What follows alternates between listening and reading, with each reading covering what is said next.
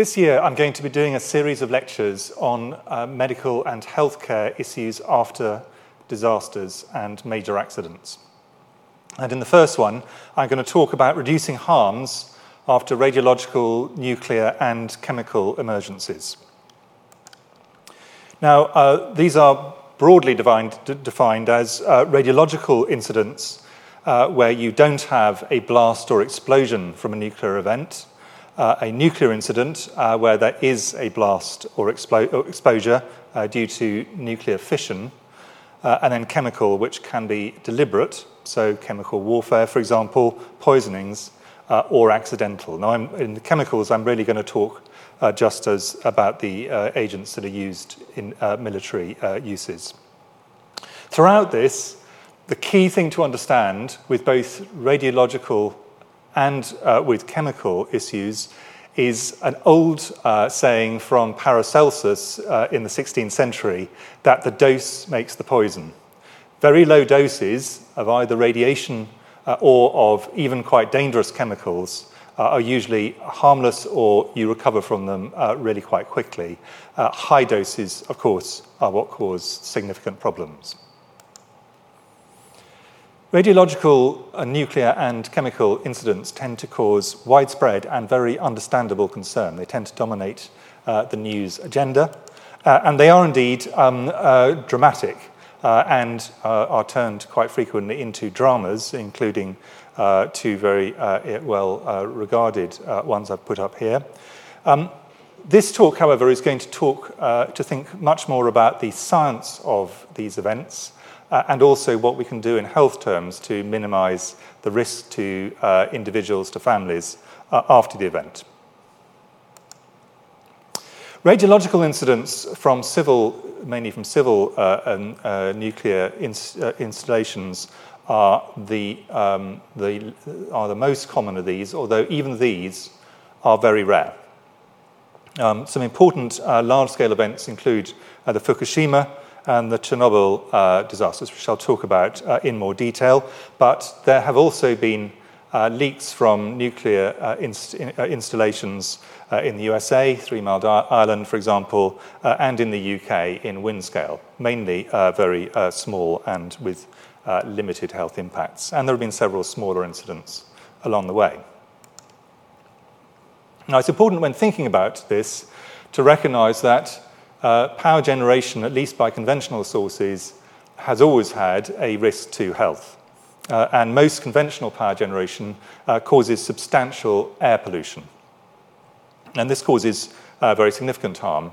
Coal burning for production of power, in particular, is extremely damaging to human health, and through air pollution can cause increases in heart disease, stroke, lung cancer, and many other potential diseases. And nuclear power needs to be seen in that context. I have given a talk previously at Gresham College on the risks of air pollution. And here's a graphical way of really demonstrating this and showing that deaths from air pollution and other accidents are much higher, actually, in terms of numbers, particularly from the most polluting form of coal, called lignite.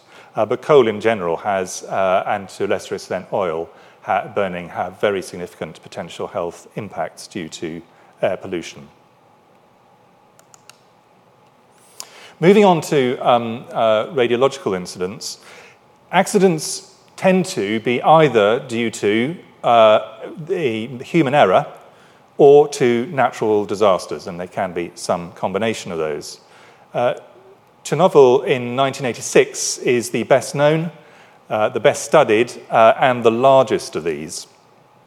The causes for it were complex, and a whole series of things essentially lined up. A combination of poor design of the reactor and human error led a test shutdown to lead to an energy surge. And then there was an explosion caused by steam, and then a secondary explosion which breached the core. And then there was a reactor fire, and that led to radioactive material being carried a long way up because of the heat of the fire into the atmosphere, and then it tracked around over Europe for quite some time. I'm not going to go into the details of this. Those who are interested can look at the IAEA report on this, which is really the definitive version. Fukushima in 2011 in Japan was largely caused by a natural disaster. An earthquake led to the reactor shutting down, as it was designed to do, but then there was a subsequent tsunami wave which damaged the cooling system, and then the reactors overheated and there was a partial meltdown. And then there were subsequent explosions, mainly due to hydrogen buildup. To be clear, this is hydrogen, the gas. This isn't a hydrogen like a hydrogen bomb. This is actually just buildup of hydrogen gas, which exploded and breached the core. Again, there is an official report of this for those who are interested in the details. Now, after there's been an accident, there are broadly 4 kinds of effects on health. The first of these, the first 2 of these, are really only going to occur for people who are in the immediate vicinity, generally people who are actually nuclear workers or emergency workers on the site at the time of the emergency. There's physical trauma, if there are explosions, and there were explosions in both those 2 cases, and then there is acute radiation sickness, which I'll go on to describe in the next few slides. For those not actually on the site, there is a risk, but it's massively lower, and the longer-term effects, which can occur for people who are exposed usually to a radioactive plume downwind, are cancers, but the rates of those, as I'll show, are low, in fact, and then psychological effects. And the studies of Chernobyl nuclear disaster survivors showed that these psychological effects were often both the most common and in many ways the most severe. So people worry about it after the event for understandable reasons. To understand the risks and how to reduce them significantly after an event, it's important that we have a basic understanding of radiation. So the next few slides are really going to just run through some key bits of understanding of radiation. There are broadly 3 types of radioactive material or radioactive exposure which are important after a radiological and indeed a nuclear incident. Alpha particles, these can travel just a few centimeters in air, and they can be stopped by a variety of relatively small barriers. Then there are beta particles, more important, and these can travel tens of centimeters in the air, but not huge distances, and again, they can be stopped but by slightly larger barriers. And then finally, there are gamma rays. These are not particles, these are waveforms, and they can travel many meters to some kilometers, but not indefinitely. But the further they travel, the more their energy will be attenuated, reduced. So the effects will weaken over distance. And just, to reiterate this point, alpha particles are stopped by things as limited as paper, and the outer, therefore dead, layer of the skin. So really, it's only if significant amounts are ingested, they tend to cause any significant harm.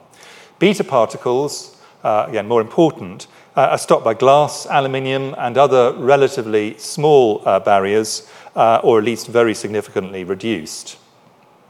And gamma rays can penetrate those, but they are significantly attenuated by walls and made of brick, concrete, or stone. And essentially, the larger the mass between you and the gamma ray source, the lower the dose of radiation that you're going to get. Repeating my constant refrain through this talk, the dose equals the poison. If you can reduce the dose, then the effects will be much smaller. The human body is remarkable in its ability to handle and to recover from large numbers of assaults on it, and radiation is one of these. Radiation is actually occurring in the background every day. There's radiation in almost all environments. Some buildings have higher levels of radiation. Quite a lot of very healthy foods have traces of radiation. Tobacco has radiation. And so you're being exposed to radiation the whole time. I'll come on in a second to kind of the doses we're talking about. At a higher dose, in medicine, we use radiation in broadly two ways. It's used diagnostically using X-rays, and people who have an X-ray, have a CT scan, are exposed to very small amounts of radiation, which really have, for practical purposes, with the exception of fetuses for women who are pregnant, but for practical purposes have no increase in risk under ordinary circumstances if people just have a single X-ray. And then at a much, much higher dose, radiotherapy, which is based on the fact that healthy cells exposed to radiation may be damaged, but they will then recover from the radiation dose. So the body can both handle small amounts and recover from larger amounts. Now, I talked about cancer treatment in a series, a previous series at Gresham College. I'm not going to go through this in detail, but I think it's just useful to understand this background for understanding the wider risk. So the way in which radiotherapy occurs, a variety of ways of achieving it, but the most common thing is to fire external radiation at the body from multiple angles so that there's only the area with a cancer in it has a very, very high level of radiation. The other areas of the body that the radiation passes through has a much lower level, and those cells will recover. So again, this is just a demonstration of the fact that normal cells will recover from radiation in the great majority of cases. And a variety of ways of doing it. On the right, I've shown how both X-ray type and proton beam therapies can be used for this concentration of X-rays where a cancer is found. The way in which you measure the amount of radiation can get quite confusing. Gray's, Sievert's, a variety of ways of thinking about it. One way that people have thought about it is the number of bananas you'd need to eat to achieve the same amount of radiation exposure. Because even bananas, very healthy food, like many other foods, have a very small amount of radiation in them. And on the left here, you can see essentially the banana equivalent. This is a slightly crude scale, but it's just to give a sort of sense of relative scale of the amount of radiation you get. So your normal background dose would be around about 100. A dental X-ray would be lower than that, so it's less than a day's worth. An X-ray of the chest might be somewhere between twice and 5 times that, so 5 days worth of background radiation. By the time you get up to CT, slightly higher than that, but really a very substantially greater amount of radiation for radiotherapy, and a massively higher dose if you're to have a fatal dose. These are the kinds of levels of radiation which actually are going to cause really substantial harm. So low doses we handle as bodies really well. So the first of the major causes of illness after exposure to radiation is acute radiation sickness. This is by far the most severe end of the spectrum, and a relatively or very small number of people will be affected. But for them, this is a serious risk to their health for this. And these, as I say, will be people really just on the site of an emergency generally. There are 4 subsyndromes, a variety of ways of describing this, but they're all caused by the fact that radiation has its biggest impact on the cells in the body that are rapidly dividing. And the 4 are the hemopoietic system. This is the thing that makes blood. It makes red cells, makes platelets, which stop bleeding, and importantly, it makes white cells, which fight infection. And if the bone marrow is temporarily, essentially switched off because of the damage from the radiation as it recovers, you can have a period of time when people have anemia, but more importantly, they are very susceptible to infection until their white cells recover. Then there's the gastrointestinal system. The gut rapidly turns over with diarrhea and a variety of other gut problems. The cutaneous system, the skin system, including hair, and then the neurovascular system, which really only tends to be affected by very high doses indeed.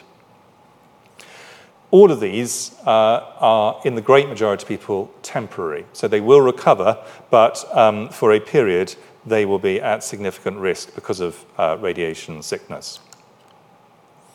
And for those who get radiation sickness, there are 4 stages, and not everybody goes through all of them.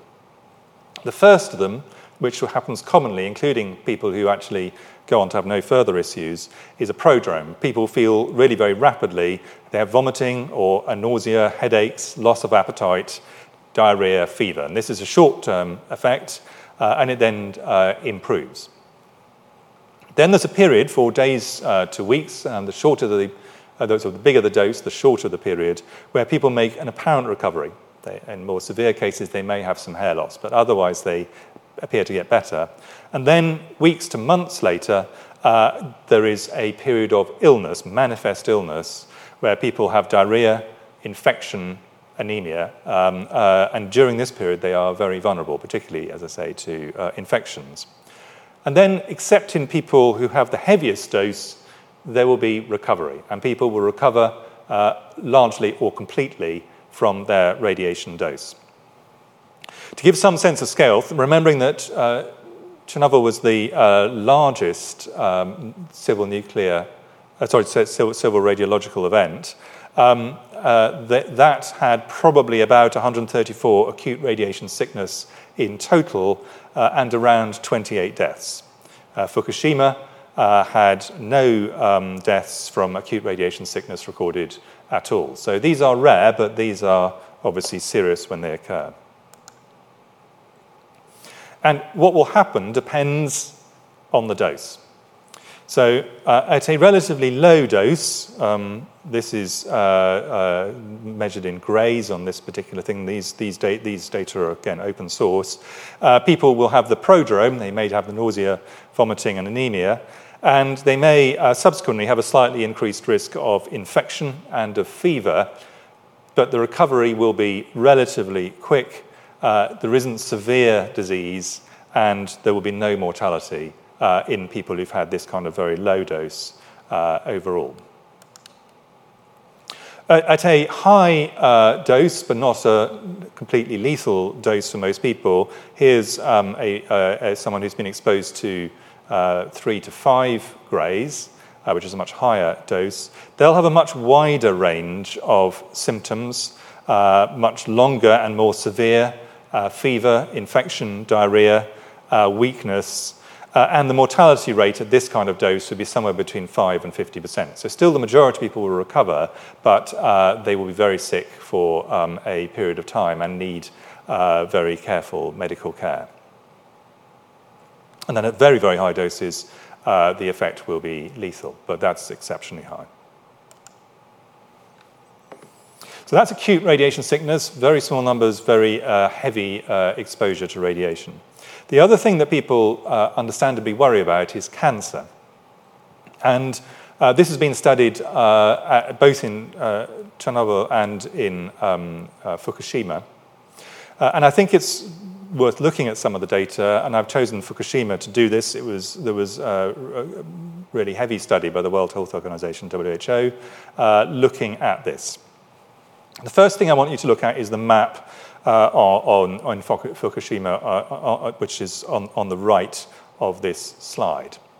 And in red, that red streak is where people had a high dose, potentially, exposure from the plume of radioactive material that moved downwind away from the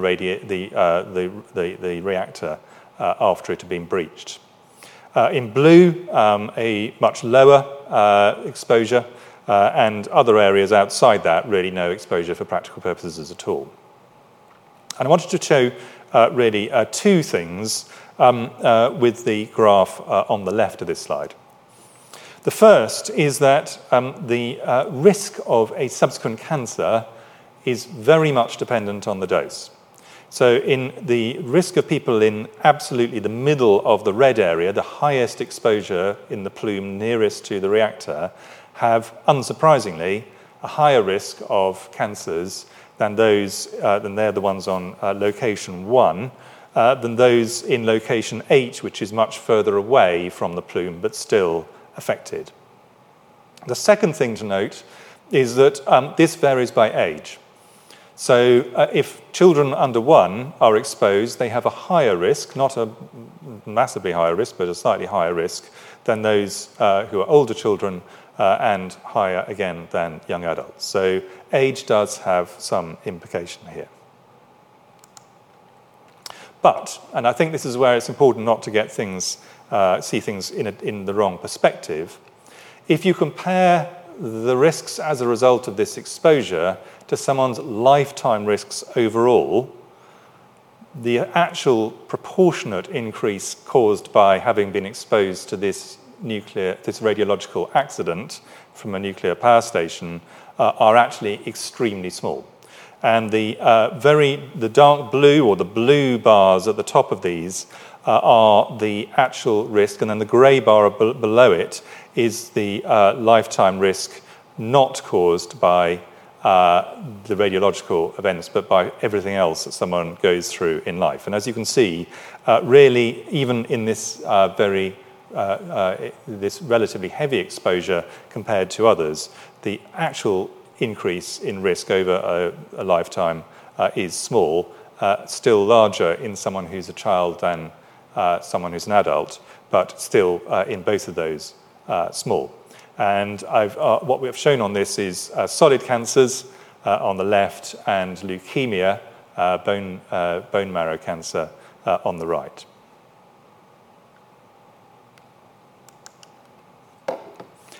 There is, however, one particular cancer which is made more likely by exposure and where the effects are attributable. It's a very rare cancer. It's made more common by radiological exposure, but it's still very rare in absolute terms, and that is thyroid cancer.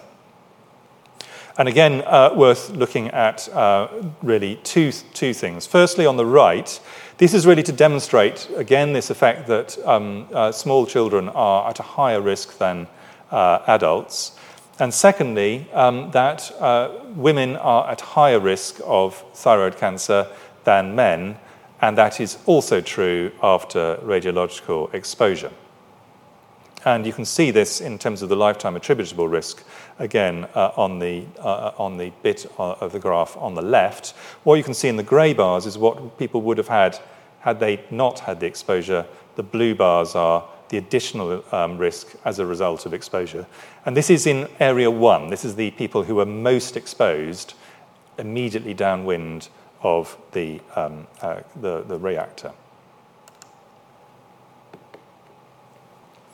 But the numbers involved are very small, and it's important to stress that thyroid cancer, the great majority of people will not get thyroid cancer, and of those who do, the great majority will in fact survive. So looking at the Chernobyl risk, after 30 years, so this is after a long follow-up, the total number of people who had thyroid cancer at all, this is all causes, this isn't just caused by radiation, in the 3 most affected countries was about 11,000. But only a fraction of those will have been due to radioactive iodine, and most would make a full recovery, even of those who've got cancer. Very modest increases in other cancers for those who were exposed to long-term radiation. And there was probably a small, but not substantial, but small, but real risk of increase of cardiovascular risk and also of cataracts of the eyes. All of these are dose-related. So if you can reduce the dose, you substantially reduce the risk that any of these will occur. But to make a point I made earlier, by far the most common implications were mental health issues, where people were very worried that they or their families would be suffering as a result of having exposed to radiation. And it was actually this concern that was probably the bigger risk than the actual risk of cancers and other physical harms. So since the body can deal with very small amounts of radiation and recover well from low to moderate ones, the key thing is to reduce the dose of radiation. And after an event, there are 3 ways to minimize exposure. Reduce time, so the amount of time you're subject to radiation, increase distance from you and the source, and shielding, putting a barrier between you and the radiation source. So if you assume a fixed concentration, the risk is broadly proportional to the time exposed.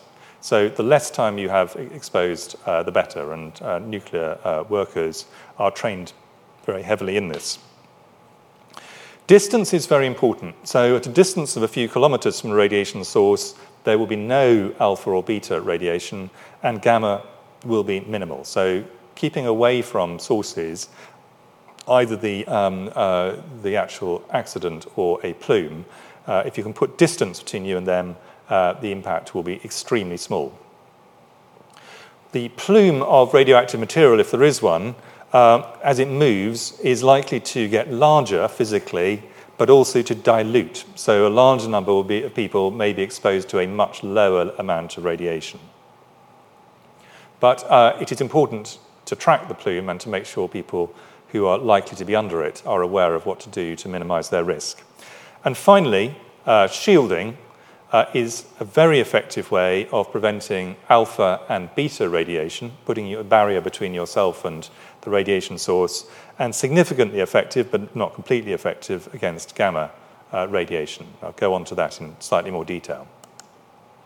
But to summarize, to reduce your radiation exposure, limiting time, increasing distance, and using shielding will significantly reduce the dose, and the dose is what predicts how bad the possible outcomes will be, both short-term and long-term.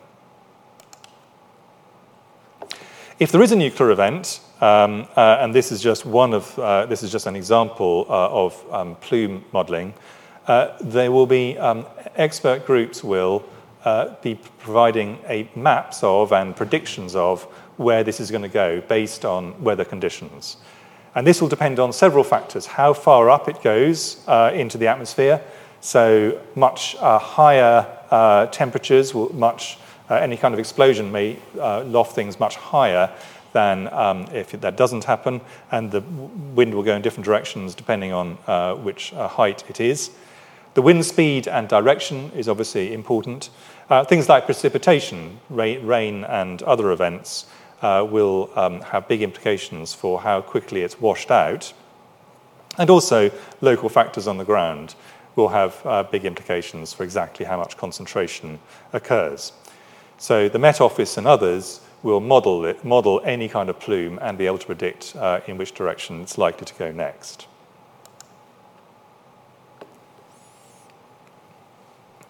So apart from the people immediately on the site, the plume is the major risk, and this is what will affect anybody who is affected who isn't immediately on the site.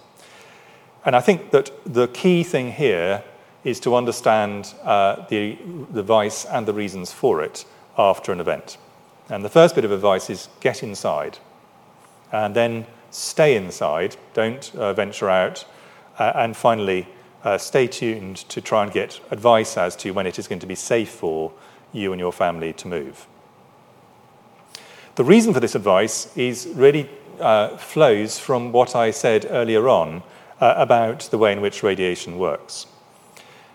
Houses, offices and schools, built usually of brick or concrete or stone, provide very good short-term protection. We're talking 1 to 3 days against alpha and beta radiation. They may land on the walls, they may land on the roof, but they will not be able. The radiation will not penetrate them, and from other elements of radioactive dust.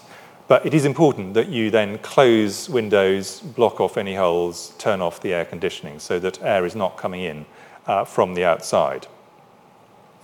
They will also substantially reduce gamma radiation, but you want to get as many walls between you and the outside as possible, because the greater the mass between you and the radiation, the smaller the dose you are going to actually receive due to attenuation.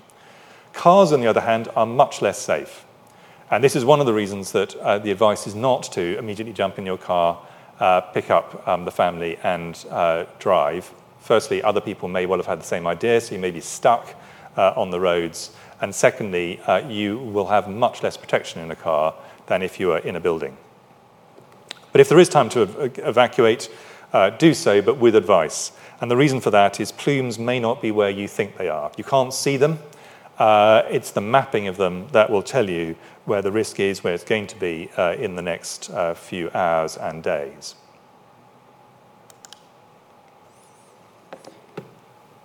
So just to give some idea of this, any house will provide protection, but again, the more walls there are between you and the outside, the better. And this is just a kind of graphic to give you some idea about where you want to go. You want to go essentially into the center of the building, down into a cellar if there is one, because that puts more distance between you and the roof. A typical brick house will reduce this down by about 0.015, so essentially 85% reduction. And a multi-story building will reduce it even further because there's more concrete and brick involved. The next thing you can do and should do is decontamination if you've been outside during a radiological or indeed nuclear emergency. And for radiation, I'll come on to chemicals, which are slightly different, but for radiation, important to understand that minutes don't matter here. The key thing is that you do this effectively.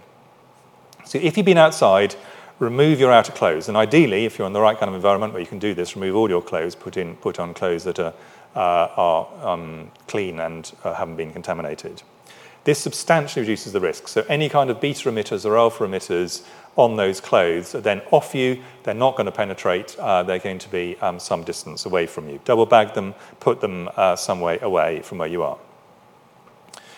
Then shower using soap, lots of water, but don't put in conditioner because that can lead to things sticking to your hair. So just soap and water, mild soap and water, will just get rid of further amounts. And this will generally remove more than 90% of the radiation on you. So this is an effective way, again, of reducing the dose, remembering the dose makes the poison.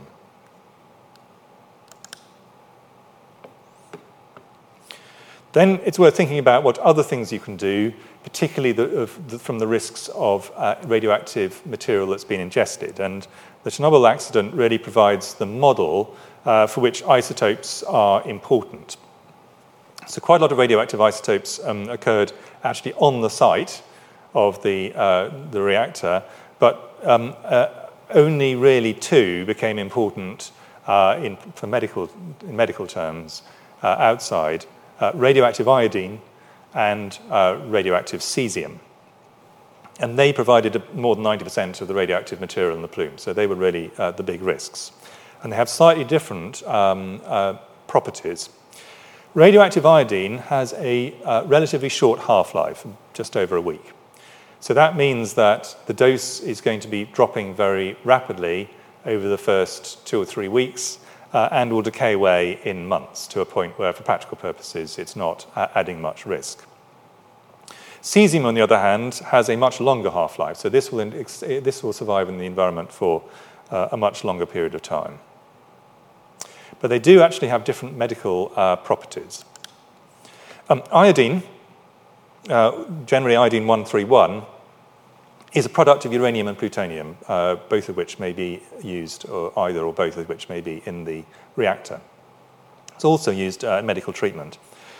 Most of its radiation is beta, so it's quite short range, and therefore the risk is if you ingest it in some way. There's a much smaller amount of gamma radiation. The reason it's important, however, is that it's taken up by and concentrated by the thyroid gland. And that is because the main thyroid hormone is based on iodine. So the thyroid gland seizes iodine that's passing and concentrates it in the gland to make thyroid hormones. And the problem with this, therefore, is you get a very heavy concentration of the iodine, which might, at the very low levels in the rest of the body, really has minimal effects. And because it's highly concentrated in this area, it is therefore, and producing beta emissions, it therefore can cause local damage to the thyroid gland. And this can do two things. It can damage the thyroid gland so it doesn't continue to produce its hormone. Now, that is a nuisance, but it is an entirely manageable process. Lots of people have to have thyroid replacement therapy. It really then means people have to have thyroid replacement therapy subsequently with just oral drugs. But there is this increased risk, which I talked about earlier, of thyroid cancer. Important to note that radioactive iodine of different forms is used also for treatment, sometimes for an overactive thyroid, and sometimes, in fact, for treatment of cancers themselves. So it is given, but obviously that's in an environment where you're trying to treat a disease. So this issue about radioactive iodine in the thyroid means that it is worth, if you know you're about to be exposed, taking iodine to reduce the risk of thyroid cancer. And the reason this works is by flooding the body with iodine just before the event, the thyroid is then taken up a huge amount of iodine and is much less likely to grab radioactive iodine as it goes past, reduces the risk of it being concentrated in the thyroid subsequently. So for people exposed to significant risk from inhaling iodine from the plume, the recommendation is to have stable iodine given between 24 hours before and 2 hours after. If you give it later than that, it actually can do more harm than good. So you definitely want to do it before the event. And then longer-term risks can occur from milk products and food, but these can be picked up by people detecting the radiation and essentially taking them out of production. So that side of things will be dealt with by safety measures on food subsequently. So it's really that initial risk under the radioactive plume. Those who are not under the plume are not at risk from radioactive iodine. Cesium, 137, is, as I say, longer lasting. It's also water soluble and potentially stable, so it can spread through the environment. It is taken up by humans, but it's very rapidly excreted in the same way that potassium is excreted. So it's actually quite rare that people will get significant amounts of cesium concentrating in the body, remembering that the body is extremely good at dealing with low levels of radiation and recovering from moderate levels. So the biggest problem from cesium really is the fact that it has a relatively long half-life. And you can see on this map where cesium was deposited in Europe, and this has implications for subsequent agriculture in those areas, potentially,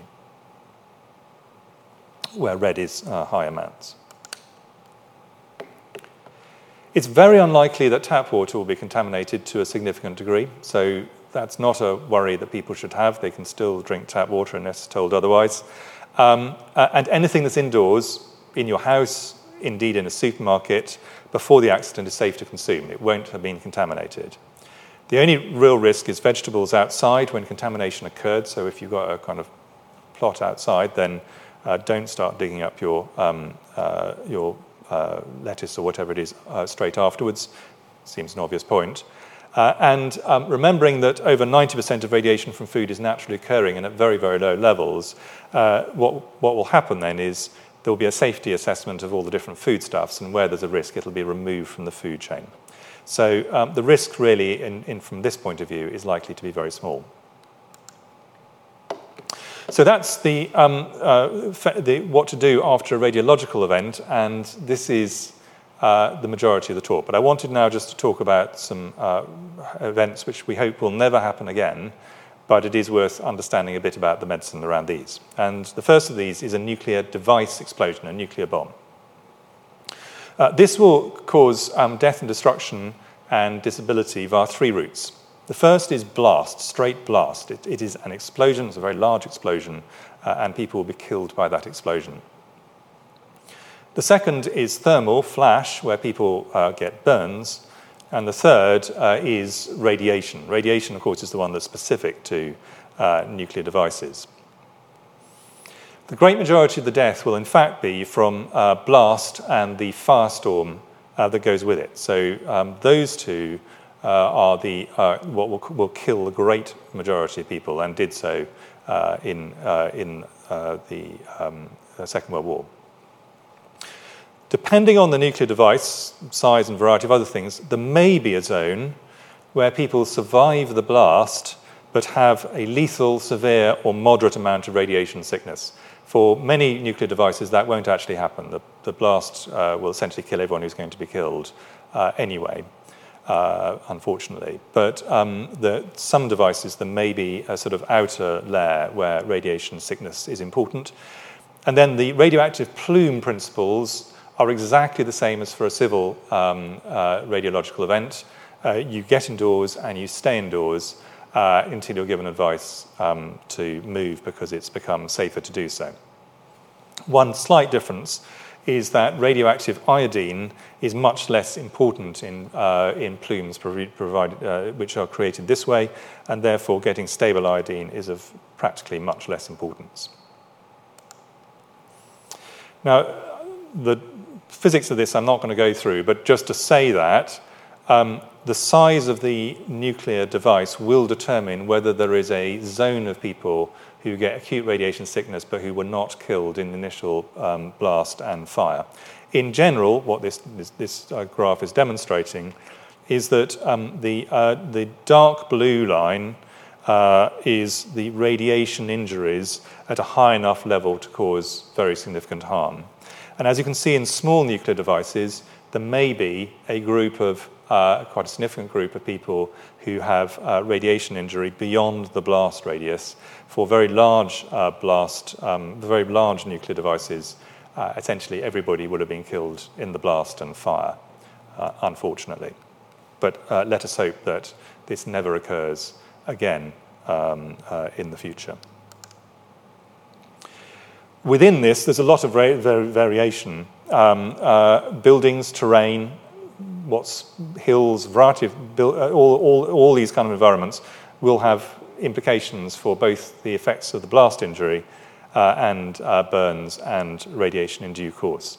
And how high up the device is when it explodes will also have implications. But I think probably the details of this are unnecessary at this point. The point is, unfortunately, with a large event, most people will die in the blast.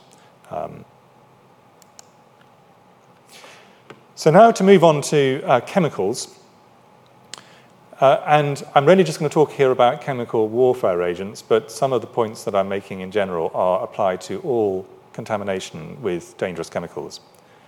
At high enough doses, many chemicals and drugs, given quite perfectly appropriately by doctors, can be toxic. And some are indeed occasionally used as poisons, where people deliberately give someone a much higher dose than is safe. But in general, if you keep within the recommended dose, they will do much more good than harm. A much smaller number of chemicals have been designed deliberately to kill and maim humans. And there are three classes in particular. There are some others, but three in particular have been used, unfortunately, over our recent history. The first group are the blistering agents, of which mustard gas is the best known. The second are the choking agents, of which chlorine and phosgene are best known, and all of these, unfortunately, were used in the First World War. I'll go through them in a bit more detail. And then the third group are the nerve agents, especially the organophosphates. Start with the blistering agents. There are several of them, but the three probably best known, sulfur mustard, also mustard gas, lewisite and nitrogen mustard, are the ones that were used. And you can see on the right of this some of the studies of these agents on people at different concentrations on the effects on people's skin. Sulfur mustard is a gas or an oily liquid. So it's not just a gas, you actually can have it in liquid form, and therefore people touch it and get blistering from that. And it causes its damage by skin contact, eye contact, and inhalation. And all of these, it causes severe burns and blisters, eye damage and lung damage. It's often not immediate. It can be delayed by up to 24 hours. It's heavier than air, and this is important if you're having to get out of an environment where this is there, so it sinks to low-lying areas. It's one of the reasons it was used as a military agent, because it sunk down into trenches and foxholes and so on. And in normal weather conditions, it lasts about 1 to 2 days. It can be slightly longer in cold weather. The key if someone is exposed to this is get them out into fresh air and remove all their clothes immediately. So unlike radiation, where speed is much less important, speed really is absolutely essential. You've just got to do it immediately and then go on to do decontamination, which I'll come on to. There are no antidotes to these agents, but the great majority of people will survive them, but it's exceptionally painful for the period over the next few weeks, and it may cause some scarring. So extremely unpleasant agents. Subsequently, mustard gas agents, however, were then used because of their damage to cells. They were then studied for their effects in medicines, and from them several drugs were in fact developed, some of which are still in use. Because they cause damage to rapidly dividing cells, that's really where they cause the most damage. This can lead, it was seen that this led to a drop in white cells. And as a result of that, doctors initially in the States started trying to see if this could be used, these drugs could be used to treat cancers of the blood cells. And the first patient who had this was someone with lymphoma. And the drug significantly improved their lymphoma with repeated doses, but eventually they relapsed. But this was really the start of chemotherapy. So chemotherapy actually derives, in part, from these appalling military agents. Then various pharmacologists used those principles and found mechanisms to make them much less toxic to the general individuals. And this led to a series of drugs which are still used today in chemotherapy.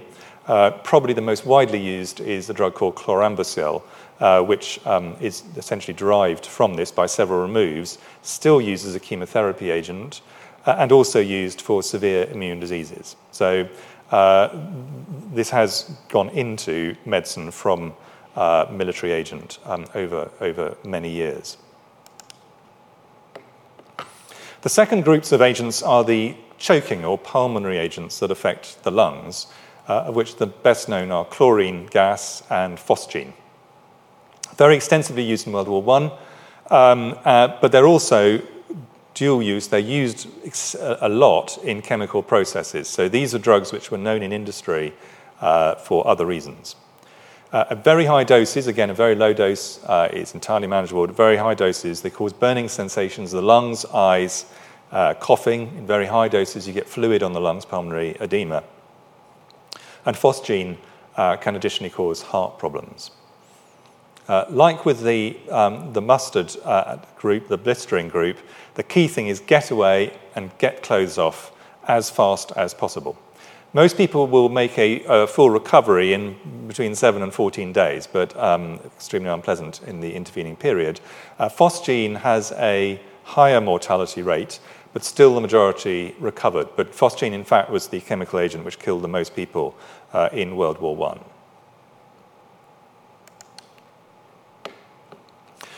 The third big group, not used in this way in World War I, but subsequently developed, are the organophosphates and the carbamates. These are the nerve agents. That's how they're popularly referred. These were originally developed as insecticides and pesticides.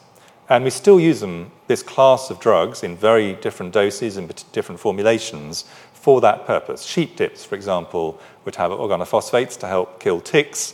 If you treat yourself or children with malathion, it's an incredibly low organophosphate used to treat head lice and scabies. It's a very effective drug, doesn't have any problems of a significant sort with toxicity, if used as intended. So it was actually developed for medical and agricultural use.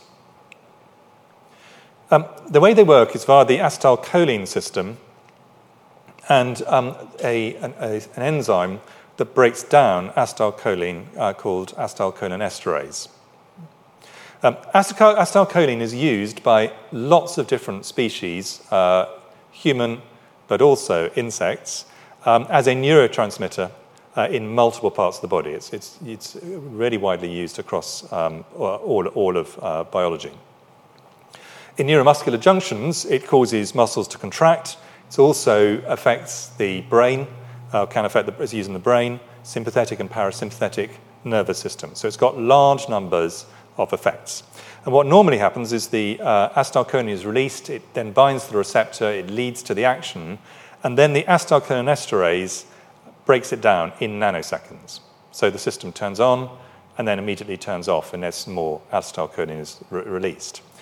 These agents stop the breaking down of the acetylcholine, and because of that, the system is then always on. It's not in the kind of balance, it's always on, and this is what causes the damage. These agents at high doses, and the doses used to actually damage humans deliberately rather than as an insecticide or to treat conditions, can be delivered in a variety of ways. They can be delivered as gases, which the most well-known is sarin, and they can also be delivered as liquids. In military terms, this is an area denial agent, of which the best known was VX, but in the UK, unfortunately, we've also had, due to deliberate use, Novichok, which is another of these organophosphate agents. The symptoms of organophosphate poisoning are twitching, shortness of breath, diarrhea, involuntary tearing, pinpoint pupils in a moderate dose, and in higher doses, still convulsions, coma, cardiac arrest, respiratory arrest, and death. So, as with all of these things, dose makes the poison. Very, very small exposure will be dealt with by the body relatively quickly. If you've got very high doses, potentially lethal amounts. There are treatments for this, of which the most widely used is atropine, which blocks some of the receptors, so it reduces some of the effect of this, so it blocks some of the acetylcholine receptors that this acetylcholine is going to affect. But the treatment is only moderately effective, and you have to wait until the system has recovered, which can take a very long time if people do make a full recovery. For all of these chemical agents, and the same is true if you're talking about industrial chemicals that people are exposed to, decontamination is absolutely critical. And there is a real need for speed in decontamination with chemical agents in contrast to the radiological incidents where speed is less essential. You need to remove all clothes possible. Don't pull things over the head. If you've got scissors, just cut them off to avoid them being smeared over the face, the eyes, and so on. Then they should be double bagged and put a long way away from anywhere where anyone is. If it's an oily substance, then dab it off quickly initially. This is to avoid it being spread more widely, so using kitchen towels, for example, would be a good way of doing that. And then go on to wash, shower, ideally, with copious amounts of water and potentially mild soap. That basically is decontamination. And then remove contact lenses, which could have concentrated some of the chemicals inside them. So removing all clothes, removing excess oily material, and then lots and lots of water and mild soap really is the way to reduce the dose as much as possible. So that's really an overview of the major radiological, nuclear, and deliberate chemical incidents and accidents. Throughout all of this, the point I was trying to emphasize is the dose makes the poison. And therefore, since the body is so good at dealing with very low doses, if you can minimize the amount of dose, the chance of harm are substantially reduced and may well, for practical purposes, for long-term harm, be close to zero. Whereas if there's very high dose, then the risks obviously are much greater. So reducing the dose is the key. Except for those in the immediate vicinity of radiological, nuclear, or chemical incidents, it's possible very substantially to reduce the dose by taking relatively simple measures. Generally, at very low doses, the health effects are small and temporary. And even for moderate doses, the body is remarkably good at recovering from things. It's got extraordinary regenerative capacity. For radiation, get inside, stay inside, and decontaminate if you are outside in the, under the plume. And for chemicals, rapid removal of contaminated clothes, further decontamination with copious showering, and then seeking medical care are the best ways to minimize the risk this is going to cause any long-term medical harm. Thank you very much.